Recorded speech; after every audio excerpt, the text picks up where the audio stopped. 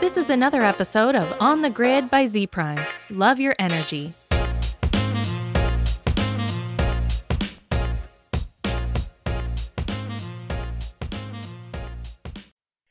Hello, everyone, and welcome back to On the Grid. I'm Joyce, your host for the day. As we know, sustainability is an important social, economic, and environmental driver at the heart of the values shaping governments and companies today. In response to the major trends influencing our planet and society, from climate change action to mass urbanization, the ways we move, produce, and consume energy are undergoing a multifaceted transformation. A sustainable future really depends on digitalizing our whole system, and the opportunities are real. A recent study from BCG showed that for an organization of about 80,000 people, the combination of process automation, carbon data transparency, circular product or service design, and sustainable business models can reduce emissions by 45% to 70%. But today's question is, how do we get there? Joining us is Dave Goddard, Head of Digitalization at Hitachi Energy, to explore how digitalization efforts will contribute toward greater social, economic, and environmental value. Dave, welcome to the show. Hello, and I'm excited to be here. Thanks for inviting me on. Absolutely. Well, we're really excited to have you. And so before we get into like the meat and potatoes of the discussion, can you first tell us a little bit more about Hitachi Energy? Yes, indeed. So Hitachi Energy is actually a relatively new name for us. In October last year, we transitioned to Hitachi Energy from Hitachi ABB Power Grids. Historically, we were the Power Grids division of ABB, 250 years of technology innovation. And in the last 18 months or so, we formed a joint venture with Hitachi. So we're now delighted to be a part of the Hitachi family and have transitioned from ABB Power Grids to Hitachi Energy. And Hitachi's vision, Hitachi's goal is to become the leading transformation partner for social infrastructure. And as we're about to discuss, the electrification system and the transformation of that system is perhaps one of the most important social infrastructures of our time. So beautiful alignment between our new owners and what we're here to do, which is to drive that sustainable energy future. Excellent. Thank you so much for that, because I know that people have heard of the Hitachi name in the past. And so tell us a little bit about yourself, Dave. How did you end up in the position you're in now? And, what do you find so interesting about energy markets? Wow, that's a big question. So as you can hear, I'm an Englishman. I was born in Asia, and I've actually spent the last 25 years in the US. So I've picked up a little bit of your twang, if you will, which essentially means I sound Australian now. So I'm a microcosm of globalization, right? I'm a high-tech exec. I come from a high-tech background. I spent 22 of those 25 years with Cisco Systems. And at the end of that tenure, I was focused on the utility industry and IoT generally, which became absolutely a passion of mine. I love the fact that we've got real examples and real change that we can drive. And of course, as we're about to discuss, with decarbonization being so relevant today, it's fantastically aligned. And so I transitioned across to ABB to be head of digitalization for the Power Grids division. And now I'm Chief Digital Officer for Hitachi Energy. Amazing. I am also deeply passionate about the Internet of Things space. I've spent several years being a research analyst in the market and have really enjoyed watching these things kind of come to fruition and really start to hit scale. Before we move on to our next question, though, what makes you so passionate about energy, though? Well, I think it's that the outcomes are real. We can measure them, and it's so translatable, right? I have a teenage daughter, a high school age daughter, and when I tell her what it is we do, it translates very well for her and her passions and her feelings about what we need to do for society going forward. So it's just very easy to be excited by it. It's a very, very important infrastructure that we're engaged with, and it's going through really the biggest transformation that it's been through in the last 100 plus years. So not only is it sort of the biggest driver of our time, decarbonization, we've got one of the most important infrastructures going through its largest and fastest transformation. It's hard not to be excited by it, quite frankly. Most definitely. Excellent. Okay, so we know that sustainable energy is enabled by digitalization, but what does that really look like today? Um, so people often use 3 or 4 Ds to describe the change, the transformation that's happening around us, or the macro trends that are driving it. And they say decentralization, decarbonization, digitalization, and in some cases they use the term democratization. I tend to look at it slightly differently, right? At the end of the day, there's no question decarbonization is one of the most critical macro trends of our time. It's fundamentally important, foundationally important to our future as a society. But we're not really dealing with the transformation of an energy system that is being distributed. What's really happening is we're seeing certainly much more localized energy management, but we're also seeing interconnectivity at a much larger scale than we have in the past, with DC links connecting regions and geographies together. We're obviously having to adapt and adopt renewable energy in much, much, much greater levels than we have in the past. And that means we've got a lot of much smarter systems being connected to the grid at the edge, all of which to me means we're not really dealing with a decentralization activity, we're dealing with a diversification activity, right? We're having to diversify and manage that massive diversity and complexity that's coming as a consequence.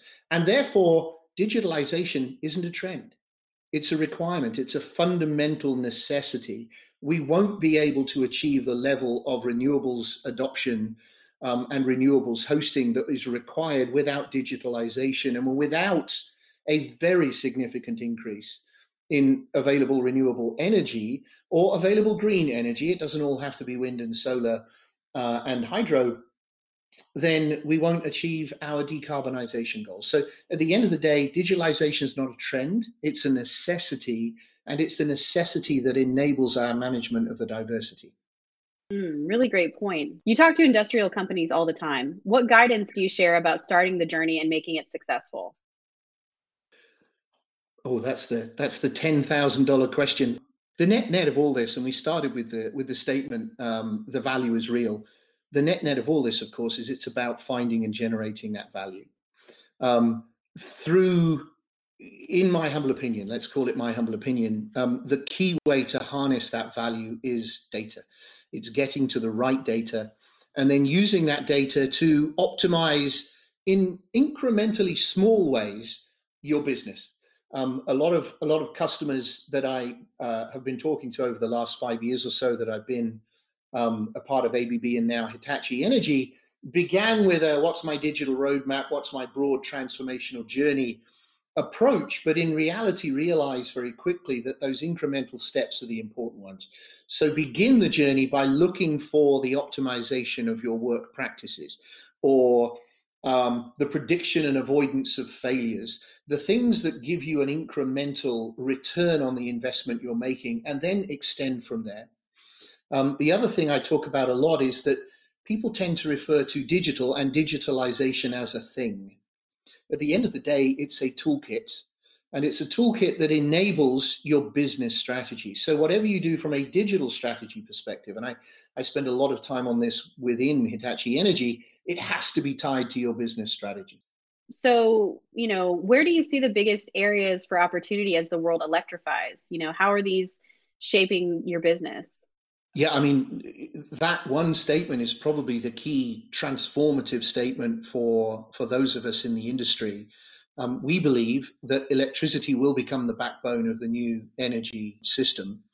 And that means a massive increase in the consumption of electricity. And so that massive increase leads to both a lot of change and a lot of opportunity. If I look through the lens of digital at what's changing and where the opportunity lies for us, then there's sort of 3 areas where I think we're seeing change, and that change is generating opportunity. The first is in the control system layer. So we just talked about diversity being one of the major challenges that we have, complexity being one of the major challenges that we have. So today we have a system which is certainly far more dynamic than it was historically, but we are moving into a world in which we have to integrate far more local energy management capabilities, far more smart systems at the edge. Buildings will become participants in the grid. Vehicle fleets will become participants in the grid. And so the control layer itself will change. Obviously, the clearest of those opportunities is distributed energy resource management systems, DERMS. But it really means and necessitates, say, an evolution in our network control, our advanced distribution management, including DERMS as a functionality and a capability, all the way down to the energy management systems that will be resident within battery energy storage systems as standalone grid connected assets, or indeed, if a data center is locally generating, maybe using electrolysis and hydrogen power cells alongside solar and batteries to sort of become more independent, well, that also will have to participate in the balancing of the grid. So the control system is going through a huge evolution over time. And there's a lot we can learn, I think, in the context of how other industries have transformed in that space.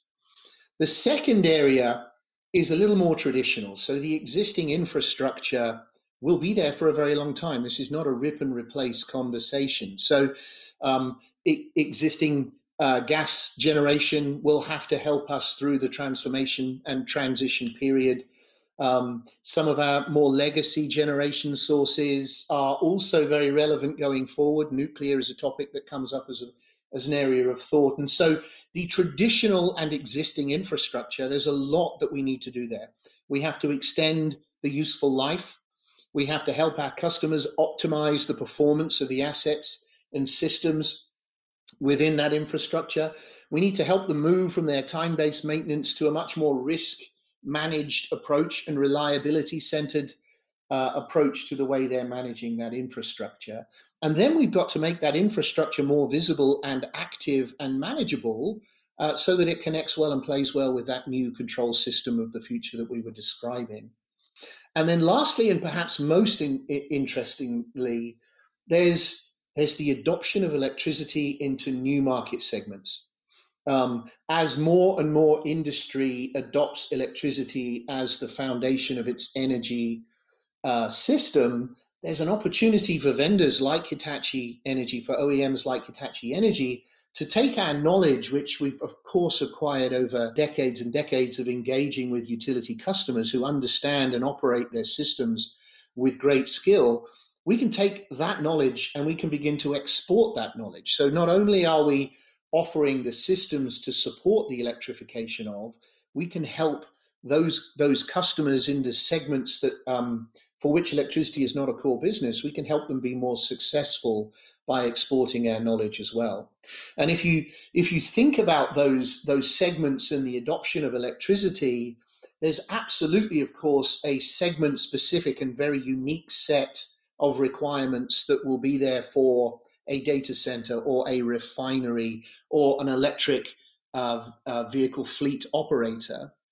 But as you look at what they need and you go higher and higher logically in the value stack, when you get to layers like capacity aggregation and trading, assuming that customer in the segment is using energy storage as a key component of their energy adoption strategy, they may well decide that I want to trade.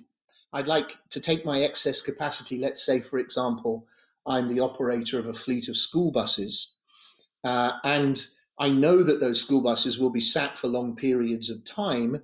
And so I know that even though they are electrified and I could charge them to a small amount of charge to have them only travel the distance necessary for the route I will put them on today, I could actually overcharge them. Then I've got additional capacity I might want to use.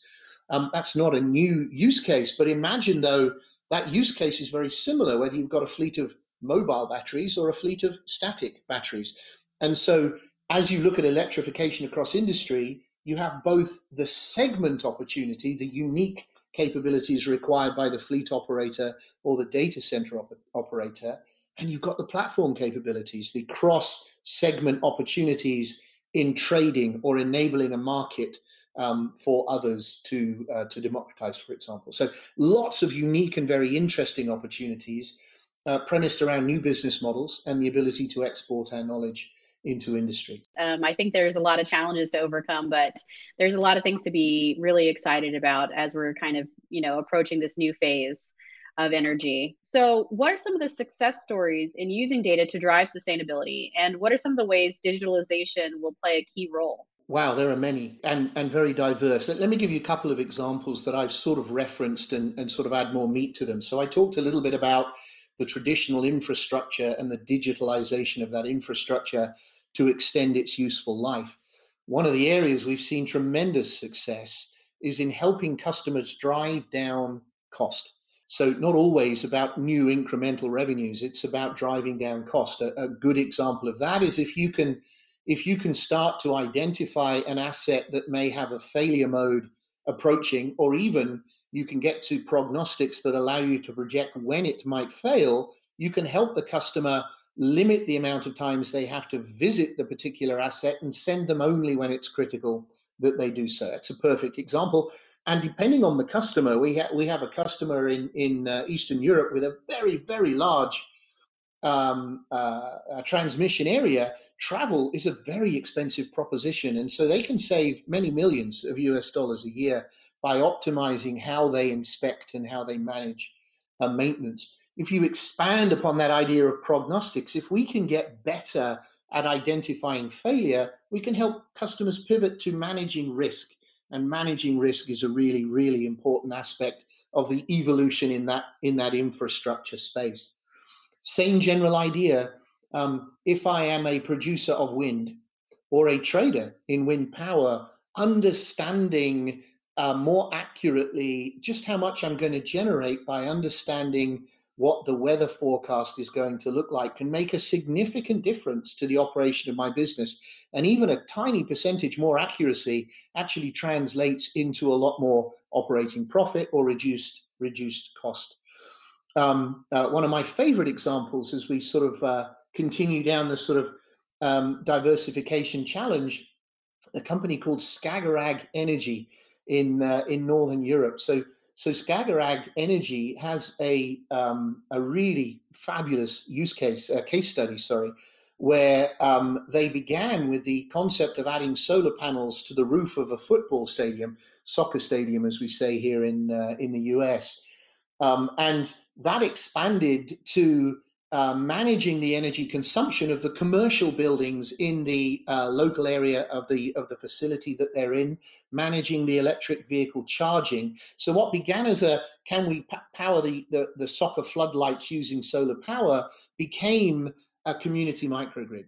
Really interesting idea. And of course, that community microgrid tomorrow may be a part of a series of microgrids that would play a role in the local power grid, which is where that whole grid automation layer and its evolution comes in. And then we just talked about battery energy storage as a part of a microgrid. And then I, in the previous answer, gave you that evolution from I use batteries to smooth my consumption curve. I use batteries to store locally so that I can provide lighting at night when I've charged it during the day. But maybe if I can understand how I use those batteries, I can start to use the incremental capacity in a more effective or efficient way. So we have customers in Australia who deployed battery energy storage systems for that purpose, and then used additional capacity, having understood what their usage patterns look like, used the additional capacity to help stabilize the local grid and help frequency regulate the local grid. So you can see there's lots and lots of examples that we have where we've begun with a use case, expanded the use case, and over time we're starting to flow into those bigger, more hairy problems that I described earlier. So one concept that we hear a lot about are digital twins, especially as they relate to system equipment performance. Can you help us understand what they are and what they do? Well, I can certainly try. The one thing I would say is digital twins are not a thing. People tend to talk about digital twins as a thing. It's a paradigm. It's a paradigm of capabilities that I tend to view across two axes, right? One is a life cycle axis. and the other is let's describe it as a complexity axis, right? You can have a digital twin for an asset, and you can have a digital twin for a system. And so it's not a thing, right? What we're talking about is a set of capabilities that are essentially purposed around providing the power of cloud-based or centralized analytics whilst present on site, and providing the insight and real-time information that you get on site when remotely managing or monitoring from a control center. So really they're designed to break down the challenges associated to distance. And it's one of the big opportunities that's come from the challenges in the pandemic, of course. A lot of our customers are exploring, how do I go touchless? Well, the way to go touchless, of course, is from the control center to get real-time insight into the state and performance and operating characteristics of my system. And to do that in a relevant and contextually simplified way, if I can use a visualization layer to help me cut to the right data and the right insight, that's a digital twin. So an asset digital twin might show you the hotspot where a winding is corroded, or might indicate to you that you've got an oil leakage issue, and maybe even be able to indicate visually where that oil leakage issue might be. From a life cycle or at a system level, it may actually help you understand the risk of that transformer failing in the context of the broader system. So there's the complexity aspect. Then there's the life cycle aspect. So one of the areas that we've had really interesting and very good success actually is in using the concept of digital twins to engage more effectively with our customers during the life cycle. So the ability to take a CAD drawing, develop a 3D visual representation, and then join a customer in a virtual reality tour to walk through the facility to talk about, well, that cable's clearly too low, we're going to bang our heads, this isn't wide enough, right? We can use digital twins very early in the planning life cycle, and of course that cuts down the amount of travel necessary for everyone to get on planes, be in a room. You can do it virtually. You can take that same thing, then extrapolate it a little bit and say, if we're really accurate in our rendition of that model, we can work out whether this part will fit through that door.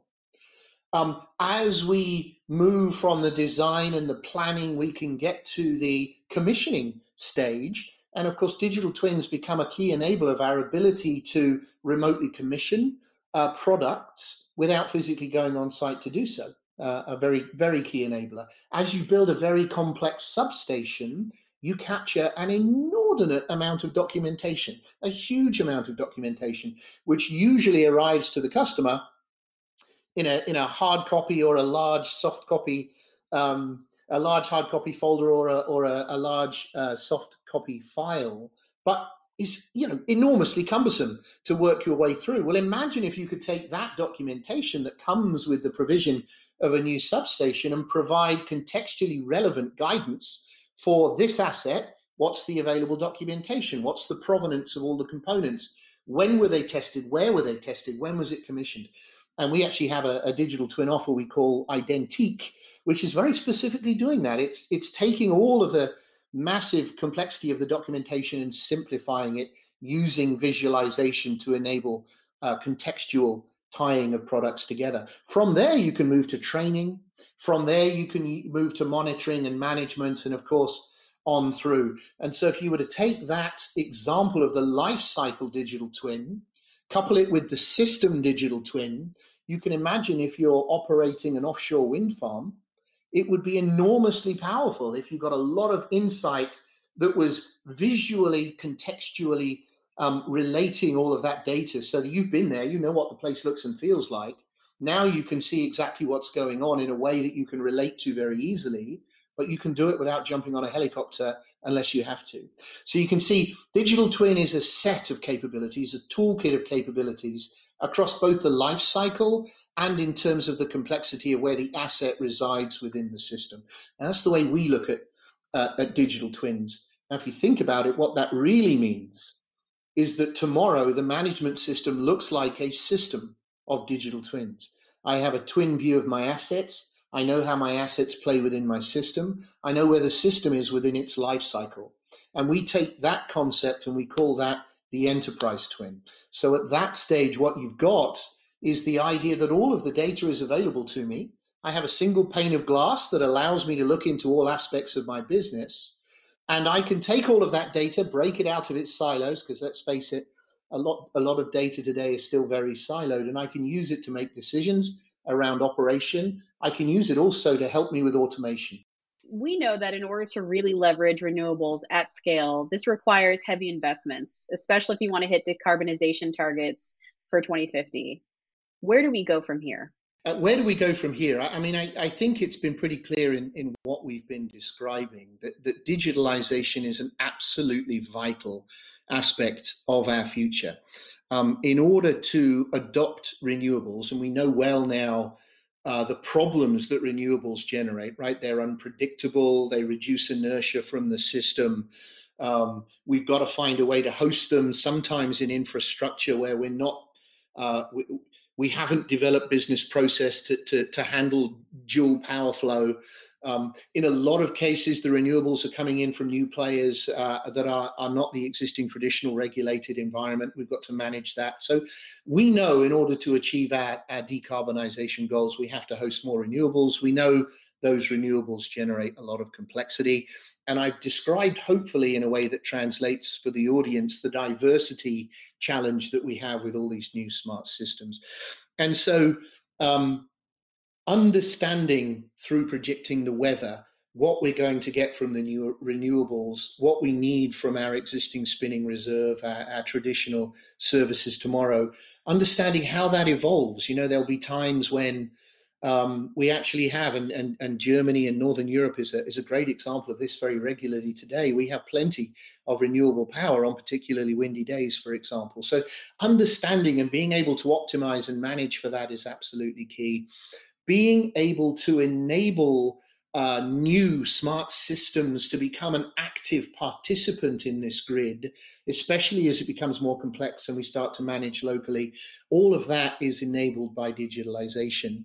And it's all going to come from the journey that we're on today. So a lot of my peers in the industry would say, hopefully very similar things to me in the context of the value of digitalizing the assets, the value of digitalizing the systems, the value of being able to visualize their current performance, their current state, understand whether in fact there's some risk in their current performance and state, and whether in fact they're likely to fail, when they're going to fail.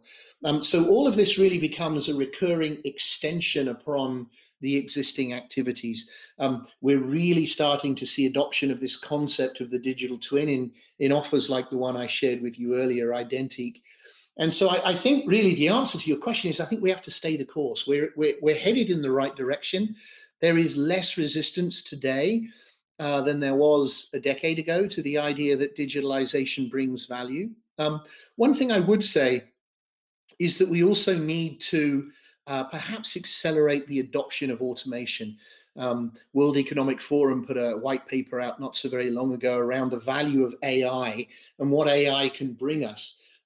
Automation doesn't necessarily mean I'm hands off, right? It could very well mean that the system is providing control on request, or the system is guiding us on activities that might need to occur. And so, adoption of automation really can help us focus the human intelligence that we have on only those key tasks. So I do think adoption of automation, adoption of AI is somewhere that we need to perhaps provide some acceleration. Other than that, stay the course. Fabulous. And I couldn't agree with you more. Dave, thank you so much for your time today. I think this has been a really enlightening conversation. I'm really grateful you were able to join us. And we look forward to future discussions. Thank you so much. I really enjoyed it. Hopefully it was interesting to the audience, and I look forward to further conversations. Excellent. Thank you. And for everybody tuning in, you can find out more about our research if you follow @Dylan Lockwood and @JE Dooley. With that, everybody have a great day.